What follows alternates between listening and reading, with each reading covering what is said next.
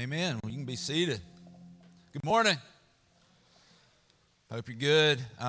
Excited about today, as always, and looking forward to sharing God's Word with you. Before we do that, though, got several things I want to mention to you, a lot going on. The first thing is there is a ministry. It's called Engage Global. Some of you may have heard of it, but it's up in Minneapolis. What they do is they train people and teach people more about God's global purpose. A lot of what we talked about last week, it goes into more depth. So they do that, but they also give an opportunity to learn more about the cultures that go along with other religions and things like that. I didn't realize this, but Minneapolis is one of the most diverse cities in the United States. At that time when I went, it was, I think, number 2 behind Los Angeles. And so lots of people from lots of different backgrounds live there. You get to learn about these other cultures, but you also get to go to places where you interact with folks who are from different backgrounds. For example, we learned a lot about Buddhists, Hindu, Muslims, different things like that. We also went to a Buddhist temple, a Hindu temple. We went to a Somali market where we were able to share the gospel with some folks there. It was really, really cool experience. So much stuff I could tell you about it. If you'd be interested in going to Engage Global, there's some space on our next trip that's coming up. If that's something that interests you, today after the service at our Next Steps table, they'll have all the information that you would need to get signed up for that and be a part of that next trip. It's something that is really, really awesome. You get so kind of engulfed into the cultures of these folks that I know I was walking around the Somali market after an hour or so of being there, and I kind of felt like I was like, will my cell phone work here? You know, you kind of felt like you were in another country. It's kind of weird. And so, but it's really, really interesting. It's very powerful. If you're interested in that, check that out after the service.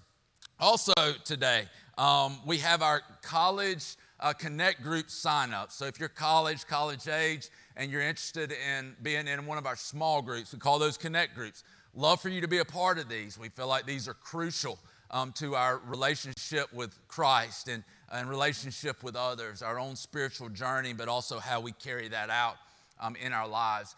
That also, after the service, there'll be folks out there in the back. You may have noticed some signs and things as you walked in. Check those out. Meet some folks that help lead those groups, get signed up for a group. Really encourage you to be a part of those in some way here at the church. Last thing I want to announce is the prayer and worship time tonight at 6 o'clock. It's something that is extremely important. If God's going to do what He desires to do in us and through us as a church, it's going to happen as we pray and worship. And so I want to encourage you. Come out for that at 6, and we're going to do exactly what it says. We're going to pray and worship God. These things have been powerful so far, and I know that God's stirring a lot of people's hearts through them, so be a part of that.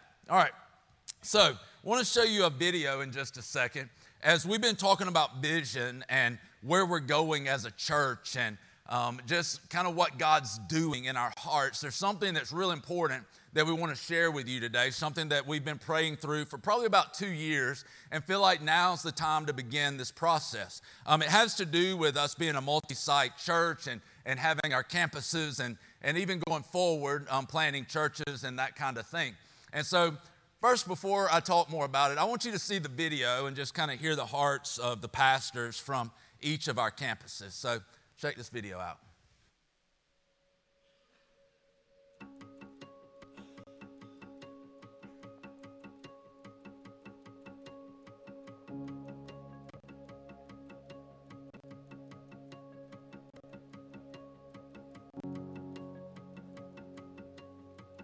As a church, we've always tried to be people who listen to God and do what He says.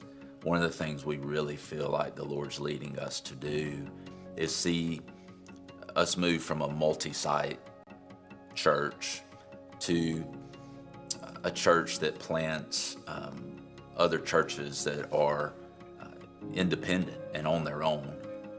We feel like this is a big step of faith, but we really believe this is where God's leading us. Ever since the beginning of Connection, our heart has always been to reach people. Just looking at the way the church was done in the book of Acts and in the early church, you see kind of Paul's church planning strategy was to go into places and raise up the leadership there so that they could learn to shepherd and teach and train up the people from the context that they were in. And so as we started seeking the Lord on that and really looking into the scriptures and seeing how Paul did it, we started throwing around the idea of maybe kind of moving churches to be autonomous. And as we began to pray and just seek the Lord more and more on it, it really became clear that that was the direction that was going to enable us to reach more and more people. When you step and there's risk involved, there's always the chance that you think you'll look back and think that you did something wrong. But a lot of times that's when God forms us and shapes us the most, not only as individuals but as a church. And I think through these periods there's been so much growth, and we've seen so much impact for God's kingdom in these communities that there's no way we could say that it wasn't in God's plan. But I think when you continue to follow the Lord through tough times, and when you're a church and people seeking the Lord, that change is going to come, and change is going to be good, and it's not always going to be easy, whether that's in individual lives or the church together. We may not know even the effects of the goodness that could come from it right away, but in the future we'll understand. I think something we have to always remember that like our heart has never changed. Our heart's always been the same, to reach people, to grow people into a growing relationship with Jesus Christ, to really just love on the communities. Our heart in every campus has been the same way. I think that us becoming our own entity, us being autonomous, it just allows us to be able to be more focused on the people in our community and really structure our ministry more around the culture that we have. The biggest fear we had as a campus was probably being so young, just being about 9 months old when we started having this conversation about autonomy. I think that just the fact that we haven't had the amount of time that some of the other campuses have had to create influence or to have experience in their cities to create that influence and to build those relationships through conversations with some of the pastors, Brandon, central staff. I think those fears have subsided because just the fact that we're going to be able to work together as partners in ministry and as a network of churches to come together and to support one another and to be able to push one another further into the communities that we're in. It makes a lot of sense when you think about having local leadership, because people in Vidalia or Poole or Dublin or Millen, they know their people better than we do here. It makes sense for them to listen to God and do what He says in regards to leading the folks that they're responsible for. I do believe that the local church is the hope of the world. It's God's agent of renewal. And so we're really excited about it. Looking forward to seeing all that God has in store for us as we move forward.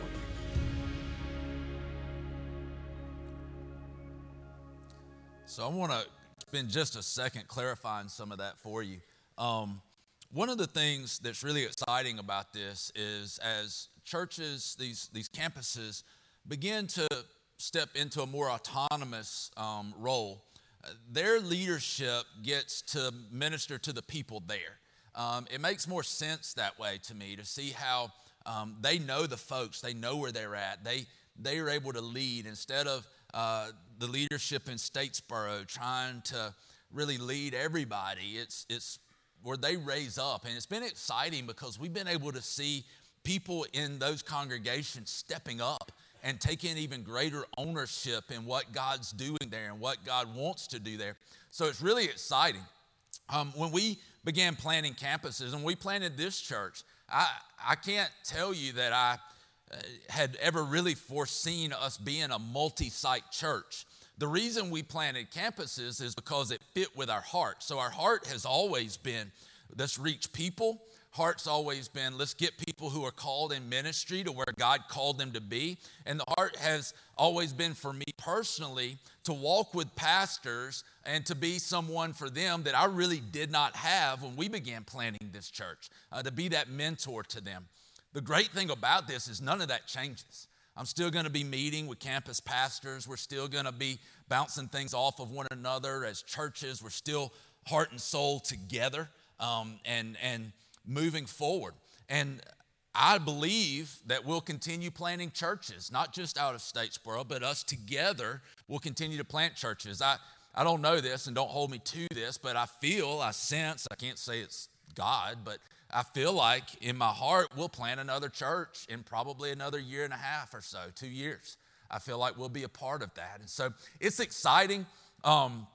It's cool to see. It's kind of bittersweet in a way because it's the way you feel about it a little bit is it's kind of like having children and you're proud of them as they grow up and hopefully you're proud of them as they grow up, proud of who they become. And then, and they kind of go off. You have to kind of let them go. That's kind of what this feels like. But the good thing about it is what's important, the relationships, they don't end. And so we're looking forward to seeing what all God does in this. The order of it will be kind of the order that they were planted in. So Vidalia will roll off first. They're blowing and go. I mean, look, it's amazing what God's doing over there.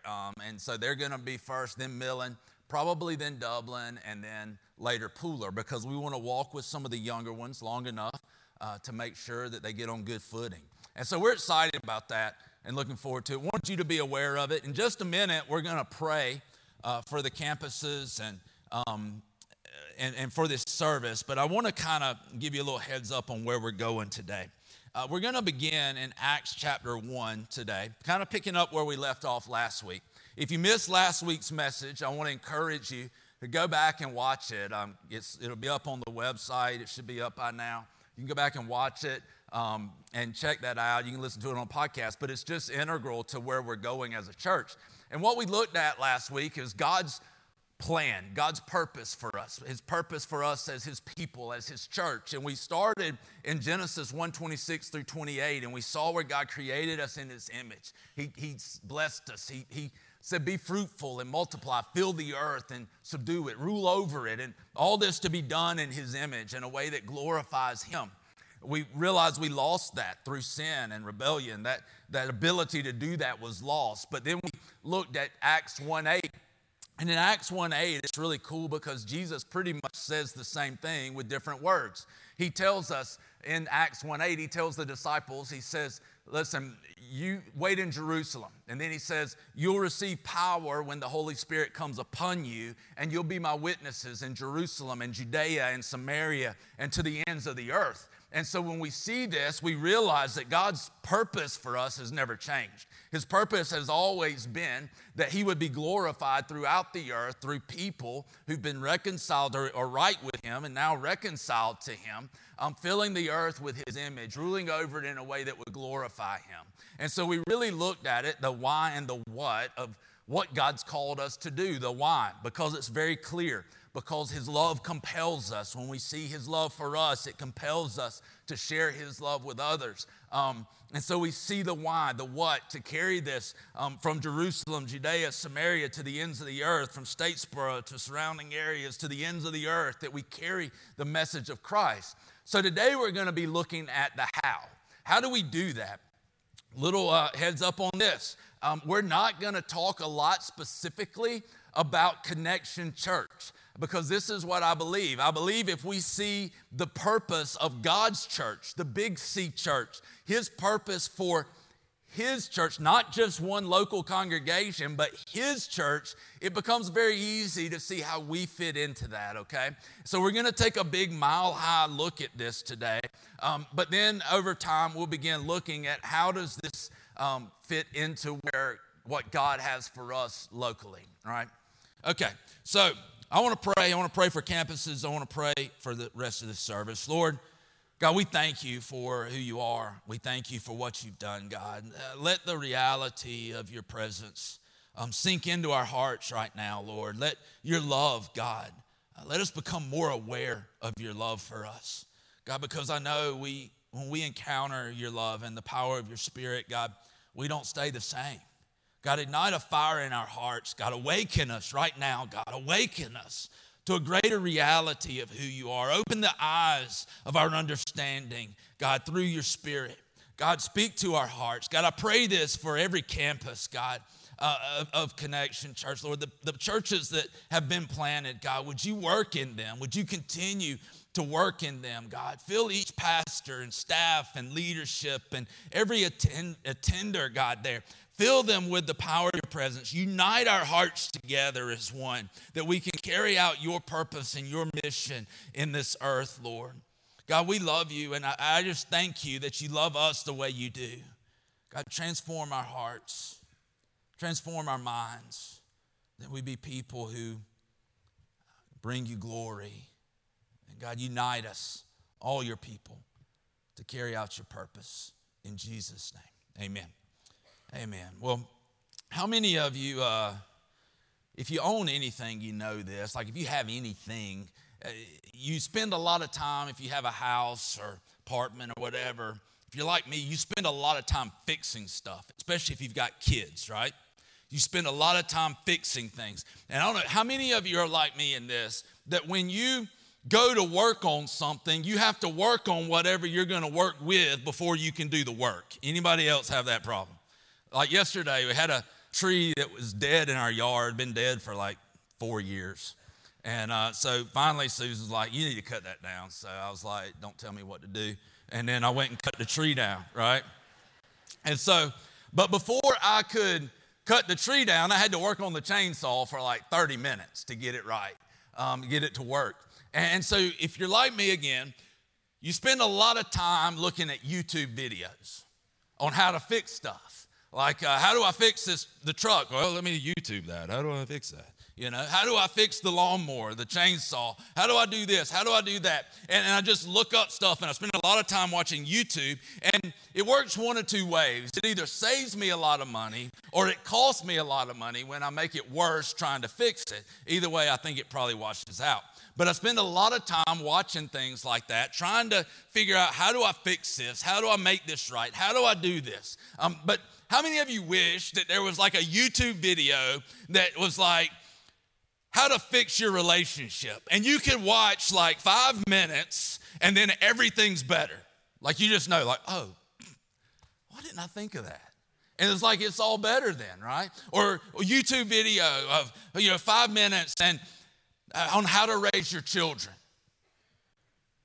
Somebody's like, And so you watch it, and then it's like, silly me, and you kind of figure it out, and then it's all easy, and you just got it, and that'd be great. It doesn't exist, but it'd be great. And so when we look at this today, and how do we carry out this vision of God that He's had from the beginning of time?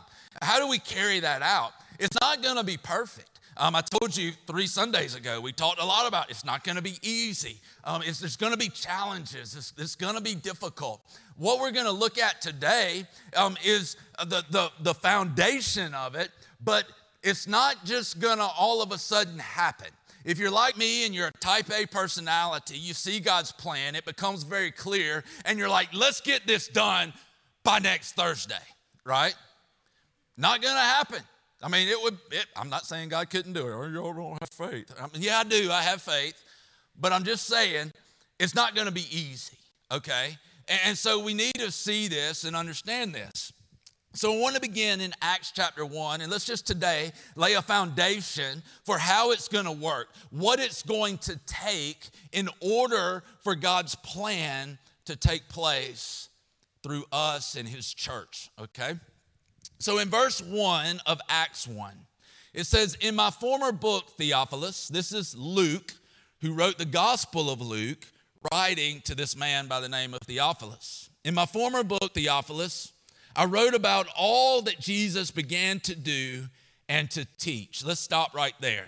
Now, Luke had written the Gospel of Luke. He had researched all these things. You'll see in Acts where he spent a lot of time with Paul and other disciples. He dug into these things to figure them out. He wrote the Gospel of Luke about Jesus' life and ministry. And he tells us, he says, I wrote you that first book to tell you what Jesus began to do and to teach. Now, where he's picking up, he's about to show us what Jesus continued to do, what Jesus continued to teach, how Jesus continued to move, right, throughout the history of the church. So this is really important. And if someone had asked me, and they didn't ask me what we should title the book of Acts, they just didn't care about my opinion on that. But if they had asked, I would not have titled it the Acts of the Apostles like it's often written. I would have called it the Acts of the Holy Spirit. Because what you see in the book of Acts is that Jesus, yes, had died, resurrected, ascended to heaven, but he sends back the Holy Spirit. And Jesus, through the power of the Holy Spirit, God, through the power of the Holy Spirit, continues to do the work that Jesus began when he was on earth. And so we see this. It's why Jesus tells them in Acts 1, verses 4 through 8, for them not to depart from Jerusalem, but to wait there until they received what the Father had promised, until they received what Jesus had promised. And what they had promised was the Holy Spirit. So they say, look, don't leave, don't go anywhere until you receive the Holy Spirit. He says, then you'll be my witnesses in Jerusalem and Judea and Samaria to the ends of the earth. And so I want you to see first this morning kind of how this plays out, because it's really important what we're going to see, and it lays a foundation for us to establish the how and the what of, or the how and the what it's going to take moving forward. So he promises the Spirit. He says again, wait on the Spirit in Acts 1, 4 through 8. Now go to Acts 2, verses 1 through 4. It says, when the day of Pentecost came, they were all together in one place. Suddenly, a sound like the blowing of, sorry, my page is stuck together. A violent wind came from heaven and filled the whole house where they were sitting. They saw what seemed to be tongues of fire that separated and came to rest on each of them. All of them were filled with the Holy Spirit and began to speak in other tongues as the Spirit enabled them. The last verse is going to be important. They were all filled with the Holy Spirit. They began to speak in other tongues as the Spirit enabled them. So what we begin to see here, guys, and don't get lost in this, I want you to see that the Spirit has now come. The promised Holy Spirit has come to the followers of Jesus. They are filled with the Spirit of God. What happens next? Peter stands up, preaches a message, and in this message, he lays out God's purpose and plan from the beginning. And after he's done, 3,000 people come to faith that day and are baptized in the name of Jesus. And so we see that the Spirit is moving. But also take note of this. Where have they now been witnesses to Jesus? In Jerusalem. What did Acts 1:8 say? When the Spirit comes upon you, you'll be my witnesses in Jerusalem. Okay? And so we see this taking place. We see this happening. Jerusalem, they have now been witnesses in Jerusalem. The good news of the gospel of Jesus, that Jesus took our sin and the punishment for our sin to make us right with God, that he, even though he was righteous, became unrighteous so we could become the righteousness of God, reunited in relationship with him. He's saying, look, this has all happened. Now we've received the Spirit. They proclaim the good news.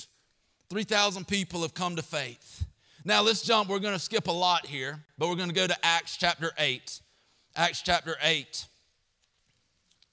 In Acts 7, there's a man by the name of Stephen. Stephen is stoned to death because of his proclamation of the gospel, his faith in Jesus. Once he's stoned, we're going to see what happens. In verse 1 of chapter 8, we're going to pick up there after the stoning of Stephen. It says, on that day, the day that Stephen was stoned, a great persecution broke out against the church in Jerusalem. And all except the apostles were scattered throughout where? Judea. And where? Samaria.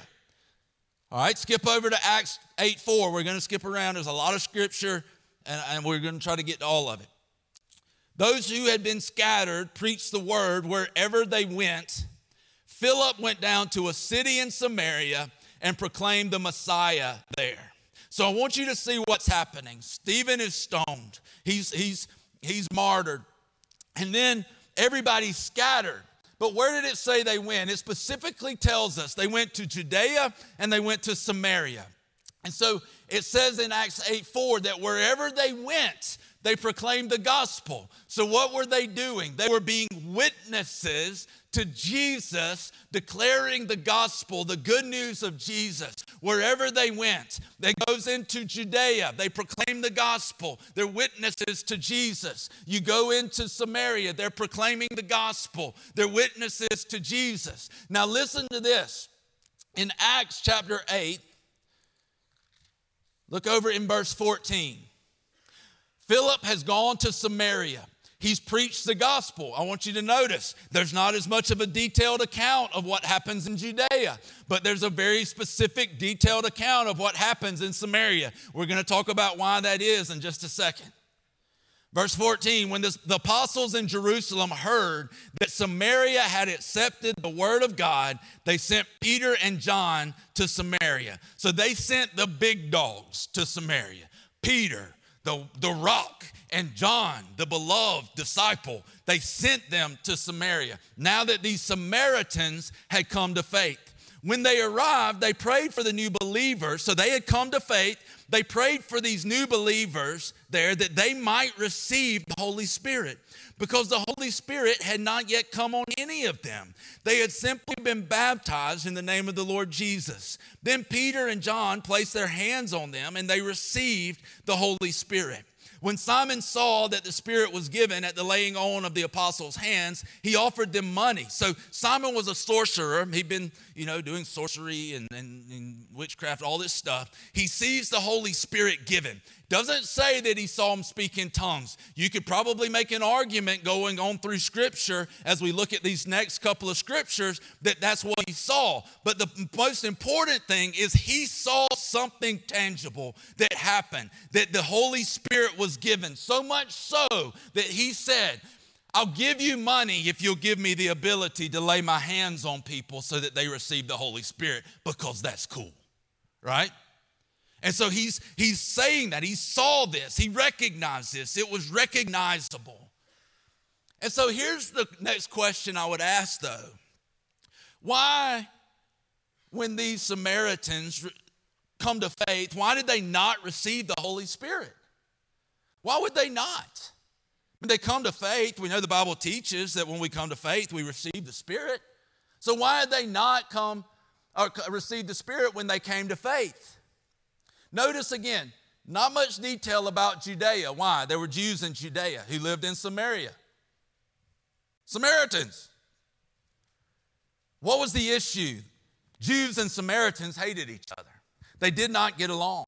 For a Jew to see another Jew come to know the Messiah, Jesus, the anointed one who's come to save the world and establish his kingdom, for a Jew to see another Jew come to faith in him, that makes sense. They've always been God's people. They've always been chosen people for God. So that makes sense. But when you come to the Samaritans, the Jews hated Samaritans, Samaritans hated Jews. That's a bigger deal. There's a wall of hostility that exists there. And so when they hear, the apostles, the leaders of the church hear that these Samaritans have come to faith, then they send John and Peter. They didn't send just anybody. They sent John and Peter. John and Peter lay their hands on them, and they received the Holy Spirit. Why did this have to happen? Because as we're going to see, as the gospel moves forward, the gift of the Holy Spirit is given to them in the same way as the gospel goes into different areas. The gift of the Spirit is given to these different people in the same way that the first Jews on the day of Pentecost received the Holy Spirit. Why? Because God was confirming his love for and his acceptance of all people who put their faith in Christ. It makes sense? Everybody still with me? A lot of information. Don't look at me like that. All right? So he's confirming his acceptance and his love for anyone who puts their faith in Christ, who turns from their own ways to follow Jesus. He's saying, look, by faith in Christ, I accept them. I'm pouring my Spirit out on them, the Spirit of love, my grace into their life. So we see this first in Samaria. So the gospel, now listen, they've been witnesses in Jerusalem. They've been witnesses in Judea. Now they've been witnesses in Samaria. And not only were they witnesses, but God has now confirmed through the power of his Holy Spirit, his acceptance and love for the Samaritans, even the Samaritans who put their faith in Christ. Now let's move on. Acts chapter 10. Not going to read all of it because there's a lot. But Peter, one day, again, Peter, why? Important that Peter, who is one of the highest leaders in the church, is the one who's involved in this. Peter is praying on the roof of a house one day. And so he's up there praying. He gets hungry. And before him, he begins to have a vision. And God lowers down this sheet. And in this sheet are these, what Jews would have called unclean animals. They were animals they didn't touch. They didn't eat them. But Jesus speaks to Peter and says, Peter, arise, kill and eat. Peter's like, oh, Jesus, you know I would never eat anything unclean. And we're like, yeah, whatever, Peter. You're the guy that tried to cut someone's ear off. You probably ate whatever you wanted to, right? And so he's Peter. But Peter's like, oh, no, I wouldn't eat anything. And Jesus is like, look, Peter, don't call anything that I've created unclean. All right?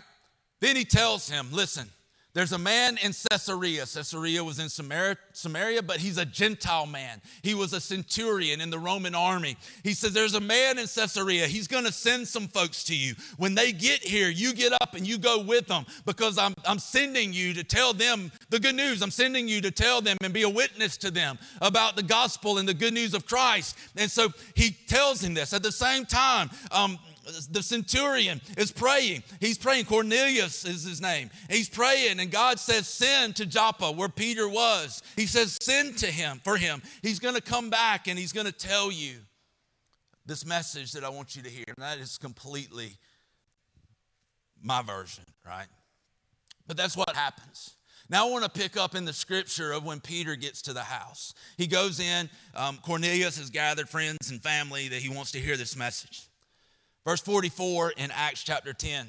While Peter was still speaking these words, the Holy Spirit came on all who heard the message. The circumcised believers who had come with Peter were astonished. Listen. If you dozed off, wake up. Verse 45, the circumcised believers, who is that? The Jews. The Jewish believers who had come with Peter were astonished that the gift of the Holy Spirit had been poured out even on the Gentiles, for they heard them speaking in tongues and praising God. Then Peter said, listen, this is big. Then Peter said, surely no one can stand in the way of their being baptized with water. They have received the Holy Spirit just as we have. So we ordered that they be baptized in the name of Jesus Christ. Then they asked Peter to stay with them for a few days. What's happening? This is huge, y'all, because now the Gentiles have come to faith. Peter is there. He's the one that as he's preaching, they begin to speak in tongues. They begin to worship God. And he's sitting there and he's going, now even the Gentiles have received the Spirit the same way we have. The people who were with him, the other Jewish Christians, they're blown away. They're like, what in the world? But the one thing they can't deny at this point is that God has accepted the Gentiles in the same way he accepted the Jews. Now this is important. You go on, I'm not going to read it. Acts chapter 19, Paul comes and runs into some folks who had heard of John the Baptist and his preaching of repentance for the kingdom of heaven is near. They had not heard about Jesus and the full gospel. So Paul preaches it. He lays hands on them. They receive the Holy Spirit. The Spirit comes upon them and they begin to speak in tongues. They begin to prophesy. This is important. Why? Because what are we seeing? One, what are we seeing? We see that it goes from Jerusalem to Judea. Walls come down even in Samaria. Walls come down even with Gentiles. And we go even on into Ephesus. And these Gentile believers, they come to faith in Christ and receive the Holy Spirit the same way. So one, we see the Spirit going out. We see Jerusalem, Judea, Samaria, to the ends of the earth. But also listen to what's happening. God is confirming His love and acceptance on people as they come to faith in Christ, tearing down walls of hostility that exist between races, that exist between different cultures, that exist between different religions, that exist for whatever reason. God is saying, listen, I'm pouring my Spirit out on people who come to faith in Christ. I'm creating in my people one people. They're not going to be divided. They're going to be one. And this one people is going to go into all the world, and they're going to scatter. They're going to spread, and wherever they spread, they're going to preach the gospel, and people are going to come to faith in Christ, and they're going to receive the Holy Spirit, and the Holy Spirit's going to give them a new heart, and the truth of Christ is going to renew their mind, and out of a renewed mind, they're going to begin to live a different life, and this earth is going to be filled with my love as I confirm my love in them, and it compels them to share my love with others, and the earth is going to be transformed. How? Through the working of the power of the Holy Spirit in the lives of those who claim the name of Jesus. And so this is the first part. This is the first part of how. How? The Holy Spirit. But here's what I find. This thing is, I'm going to move this. I can't see y'all very good. That was an ADD moment, wasn't it? But the first thing is we can't do this on our own. It's the power of the Holy Spirit. But how much does the church really talk about the Holy Spirit? Right? Why? One reason is because a lot of times when the Holy Spirit moves, or we hear people talk about the Holy Spirit moving, people do crazy stuff. Things get flaky. Things get fake. So we just kind of neglect him. He's a him. It's not like a it. He's a him. He's a person. He's part of the Godhead, the Trinity, the person of the Holy Spirit. Just as you have God the Father, God the Son, you have God the Spirit. The Spirit of God is here with us. If the Father is in heaven and Jesus is seated at his right hand now, as the Bible says, then who is here amongst us? It's the God, the Holy Spirit. And a personal relationship with the Holy Spirit is essential if we are going to carry this message of God's love and grace to the world. It will not happen in our own ability, in our own strength. It will not happen just because I want to try harder. It's going to happen because I'm walking with God. I'm walking in the Spirit, as Paul says. And the Spirit is working in and through me. So the first thing of how is how? The Spirit. How's it going to happen? The Spirit. Now I want you to listen to some other scriptures. John chapter 13. So flip back from Acts, one book, John 13. I want to read just a few verses to you. John 13. Jesus is about to go to the cross. This is some of his final words to his disciples. Verse 34, he says this. He tells them, "A new command I give you. Love one another. As I have loved you, so you must love one another. By this, everyone will know what? Everyone will know what? Everyone will know what? That you are my disciples." Nobody said a word. If you love one another. So how are we going to be his witnesses? He says, listen, this is how you're really going to witness to me. You're going to share the good news, absolutely. But the witness that you're my disciple is you love one another. You love with the love that I've poured out on you. Listen to John 15. Just flip over a page or two, probably in your Bible. Verse 12. My command is this: love each other as I have loved you. Greater love has no one than this, to lay down one's life for one's friend. So not only does he give us the command to love one another, but he even tells us what it looks like. It looks like laying down your life for others. And it's easy, when he said friend, it's easy to think about that, but you got to back up some. What did Jesus say? Look, love your enemies. He said, if you love those who are good to you, even the pagans do that. He's saying, love your enemies. Pray for those who persecute you. He's telling us love. This is a way that it's going to happen. Now, let me ask you this. How many of you, if you're married, how many of you had 1 Corinthians 13 read at your wedding? Anybody? 1 Corinthians 13. Thank you. There's one. Some of y'all did, and you won't raise your hand. I'm not going to make fun of you, but how many of you college students, when you get married, because I know, girls, you've probably been thinking about this since you were 4, will probably have 1 Corinthians 13 read at your wedding. Anybody that likes that? Absolutely. Great verses, beautiful verses. But here's the thing I want you to see. Paul was not sitting there under the inspiration of the Holy Spirit thinking, I should write something that will work good in weddings. That wasn't what he was doing. He wasn't sitting there thinking, now there's going to be a lot of pastors who are sweating on Friday night because they got a wedding on Saturday and they don't know what to say. I'm going to write 1 Corinthians 13. He writes it because it is crucial. I want you to notice that 1 Corinthians 13 is sandwiched between 2 chapters that are about the gifts of the Holy Spirit. Paul is going to show us some stuff about love, and he says this is the most excellent way. He's basically saying, look, you can be as gifted as you want to be. You can have all the gifts. You can speak in tongues. You can speak in the tongues of angels. You can prophesy. You can do all of these things. But if you're void of love, it means nothing. If I speak in the tongues of men or of angels, but I do not have love, I'm only a resounding gong or a clanging cymbal. In other words, you can speak in the tongues of men, you can speak in the tongues of angels, but if you don't have love, you're just a noise without a purpose. If I have the gift of prophecy and can fathom all mysteries and all knowledge, and if I have a faith that can move mountains, but do not have love, I am nothing. If I give all I possess to the poor and give over my body to hardship that I may boast, but I do not have love, I gain nothing. He said, look, you can know everything. You can have great faith. You can sacrifice everything. But if you do it without love, it gains nothing. It advances nothing. It does nothing. He's saying love is the key to the kingdom moving forward. See, God expresses himself through love. For God so loved, right? That he sent.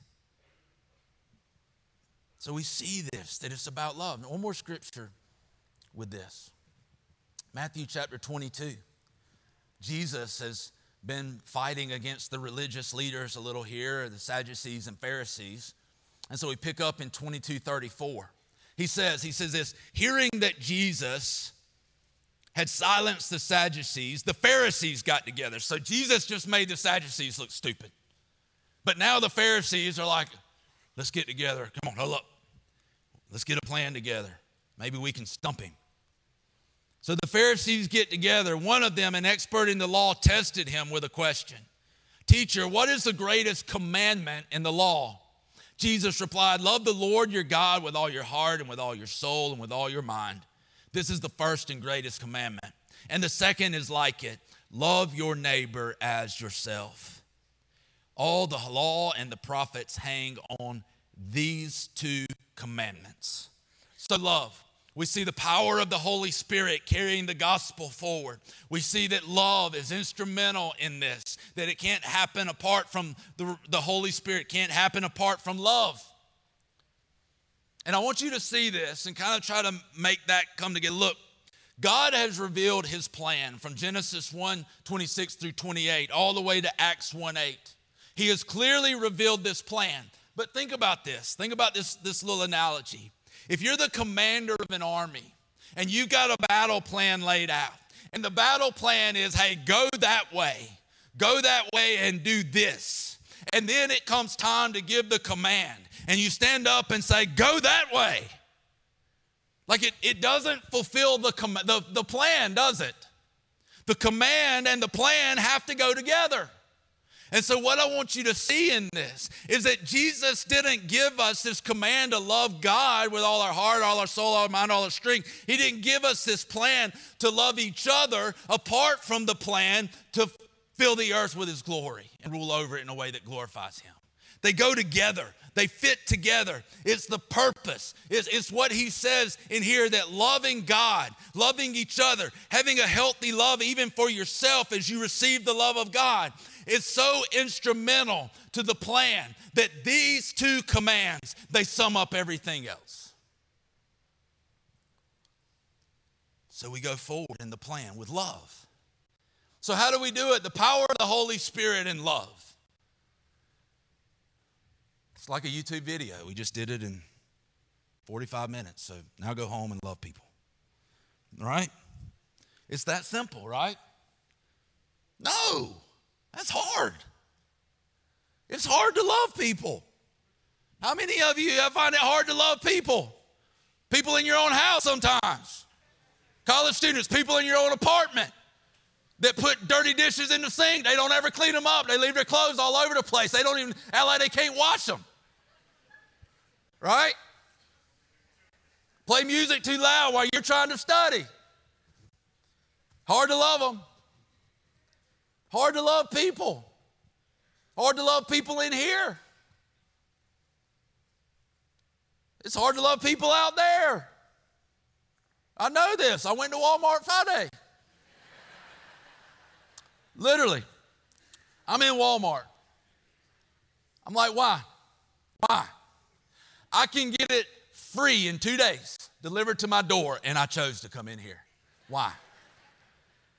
But I'm there. I don't even get through the door good. I grab my buggy. I turn around. The lady in front of me grabbed her buggy.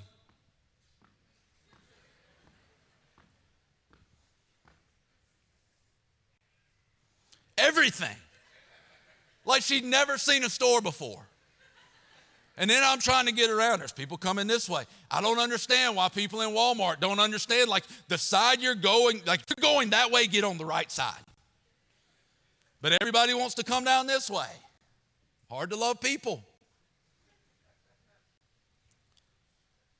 So how do we do it? We're brought back to the same thing. It's great. It's through the power of the Holy Spirit. It's through love. But we come back to how again? How do we do it? How do we love like God? Because this is what I can tell you. It's not in you. It's not in me to love that way. So how do we do it? Every time I talk to someone about loving someone that they're having a hard time with, every time I talk to someone about forgiving someone who's hurt them or hurt someone they love, every time I talk to someone, this is what I hear. It always begins with the same word. It always begins with I. I can't. I won't. I just don't see how, right? And that's our go-to. Why? Because the pain is so much there, or the anger is so much there that we look at it and we're like, I can't do it. It even becomes a source of frustration. So you can hear a message on forgiveness and you're like, I can't do that. You don't understand. I don't. But I know who does, because I know we have a high priest in Jesus who's not unable to sympathize with our weaknesses, but who's been through everything. Been tempted as we are, yet he's without sin. He's walked in our shoes. He's felt the worst of sin in his body when he took the wrath of God for it. I don't know and I can't fix you, but guess what? There is one who can. There is one who knows. There is one who understands. And he is the great physician who can heal your heart and your wounds. I can't, you can. If you keep saying I can't, you're not. But I know this, that the power of the Holy Spirit can do in us what we cannot do for ourselves. The power of the Holy Spirit can do through us what we can't do through ourselves. That's God's grace. Grace is not just God's unconditional love and unmerited favor. Grace is the power of God working in us to do for us what we can't do on our own. I can't. Nope, I can't. But I can do all things through Christ who gives me strength. Jesus said in John 15:5, he says this. Man, I got to hurry. She's out here playing the music. Got a friend. He's like 13 years old. He's like, man, sometimes I wonder, when are they going to come play that music? So we look at this in John 15:5. It's like Jesus explains it to us. He's like, apart from me, you can do nothing. But he goes on in there. He says, look, it's to the glory of our Father that you produce much fruit. He says, if you'll abide in me, I'll abide in you. And listen, if you abide in me and I abide in you, you're going to produce much fruit. But here's the challenge in that, guys. How do I abide in someone who's not here? It'd be easy. I mean, if we could just wrap arms with Jesus. We can't. Not in that way. But listen, John 14:15-17. If you love me, keep my commands. And I will ask the Father, and he will send you another. Another being a word that means exactly like me. Not me, but exactly like me. Another advocate to help you and be with you forever. The Spirit of truth. So how do we abide in Jesus? We're one with Jesus because the Spirit is in us. We're one with Christ because he dwells richly in us as we put our faith in him. How do I abide? It's my relationship with God, God the Spirit, God the Son, and God the Father. We can't separate them. They're one. Just as they are one, we're made one with them and with each other. So we're all made one through the power of the Spirit of God. So I abide in Christ through the Spirit that is in me. I fan him into flame. I stir him up. How do I stir him up? I worship, I pray, I get into his word, and I begin to see more of his attributes, and I understand more of who God is, and something begins to happen inside of me. The fruit of the Spirit, listen, the fruit begins to be produced. Last scripture for today, Galatians chapter 5. Listen to this. Paul is talking about, Paul in Galatians 5 has just laid out what it looks like to live in the flesh. All the sin that comes from us living in our own ability and our own desires in the flesh that we have on us. Our own evil and sin that has become a part of us. He says, but listen, verse 22, but the fruit of the Spirit is love, joy, peace, forbearance, or patience, kindness, goodness, faithfulness, gentleness, and self-control. What's he telling us? Listen, he didn't say it's the fruit of Brandon. Brandon knows what he can produce. He didn't say it's the fruit of Tammy or Bob or Jim or Sue, or it's the fruit of the Spirit. And listen, a personal relationship with the Holy Spirit is crucial. A relationship with the Spirit of God. As I by faith come to God, as I by faith ask the Spirit, as I by faith pray and I talk with God and I talk to the Spirit and the Spirit works in my heart, things begin to change. Listen, there are people in my life that it is hard to love. I'm telling you. There are people, listen, out there who said things about me. It's hard to love. Had somebody, one of the things it just comes to mind. I had someone when we first started the church. My dad is handicapped. He had a motorcycle wreck. The comment that was made was, if he can't care for his own father, how's he going to care for a church? Them's fighting words. I called my mom. I'm like, am I a bad son? She's like, no, you're a great son. Why? I was like, well, this is what it said. Then she wants to fight. How do you love people that hurt you? And there's worse. There's more. Listen, that's nothing compared to so many things. It's not in my ability. There are people, that have hurt my family. There are people who've said things about my family. There are people, it's happened. How do I love them? And listen, there's been people that I've had a hard time, and I can tell you this, and this is not like pixie dust. It's not like magic. You just sprinkle it. But I realize I can't. I can't love. I can't love. So what do? I pray. I pray. And people, you always hear, well, pray for the people. It'll change your heart. Well, yeah, it does. Here's the thing, though, that I know is as you begin to pray, listen, it's easy to pray this prayer. God, change them. Lord, if you'll change them, I'll love them. God, either change them or kill them, one or the other. Either way, I'm fine with it. And then I can love them. If they're dead, hey, I'm good. Listen, if they're alive and you change them, I'll love them. That's easy, right? The challenge is to pray this prayer. God, change my heart. Change me, God.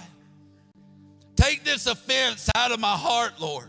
Help me to be more like Jesus, who laid down his rights as God, who laid it all down and didn't account being God as something to be held on to, but made himself nothing, but taking the form of a servant and dying a death, humbling himself, even to the point of death on a cross. Help me to be like that, God. Change my heart, God. Your kingdom's more important to me than the offense. But God, it hurts. Will you heal it? Will you make it better? Can I see the way you see, Holy Spirit? Help me to see. Don't let me forget that there's a spiritual root behind this. God, that I'm not fighting against them. I'm not fighting against the flesh and blood. I'm fighting against the spiritual root, Lord. Holy Spirit, help me to remember that. Help me to see that. Help me to love in a way that I can't love. God, help me to find peace in a way in this that I can't find it. I rebuke the enemy in all of this. God, help me to love the way you love.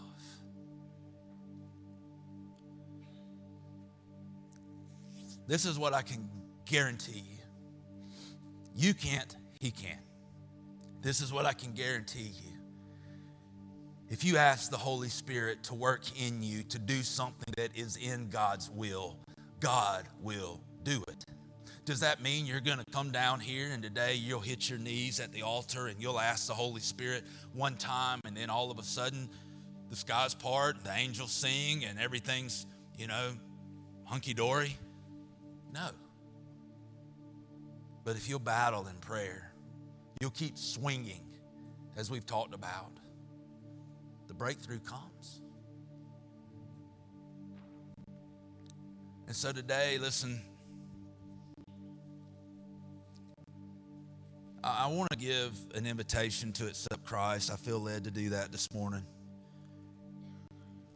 So if you know, this is where God's moving in your heart, you just sense that the Lord's speaking to you. You don't have a relationship with Christ. You haven't put your faith in him, haven't received the Holy Spirit. You haven't experienced God's grace taking the weight of sin off of your life. You've never accepted his love for you in Christ, but today the Lord is leading you to that.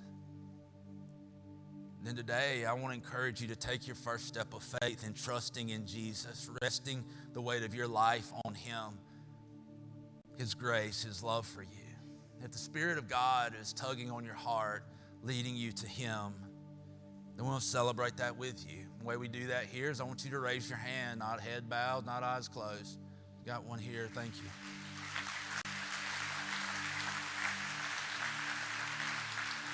Who else? Today, the Lord's speaking to your heart. It's a day of salvation. Day of salvation for you.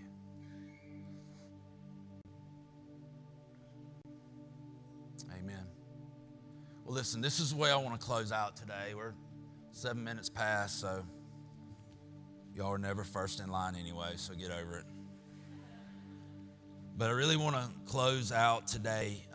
This has been on my heart because I realize that what God wants to do, he doesn't want to just do it through us here in this local gathering, this local church called Connection Church. He wants to do it through every church. And so my prayer is that the power of the Holy Spirit that enables us to love and compels us to go into the world with this message, that he would work in every church, ours included. And so what I'm going to ask you to do is, I want you to get the name of a pastor that you know, other than me, in mind. I want you to think, maybe it's from your hometown where you grew up. Maybe it's just someone you know. Maybe it's someone in this community that you know. I want you to get their name in your mind, in your heart. And I want you to get the name of that church in your mind and in your heart. And I'm going to ask you, if you will, would you stand with me? We're going to pray. I want to ask you to stand, if you will. And I'm going to pray, but I want you to pray as well. I want you to pray for that pastor.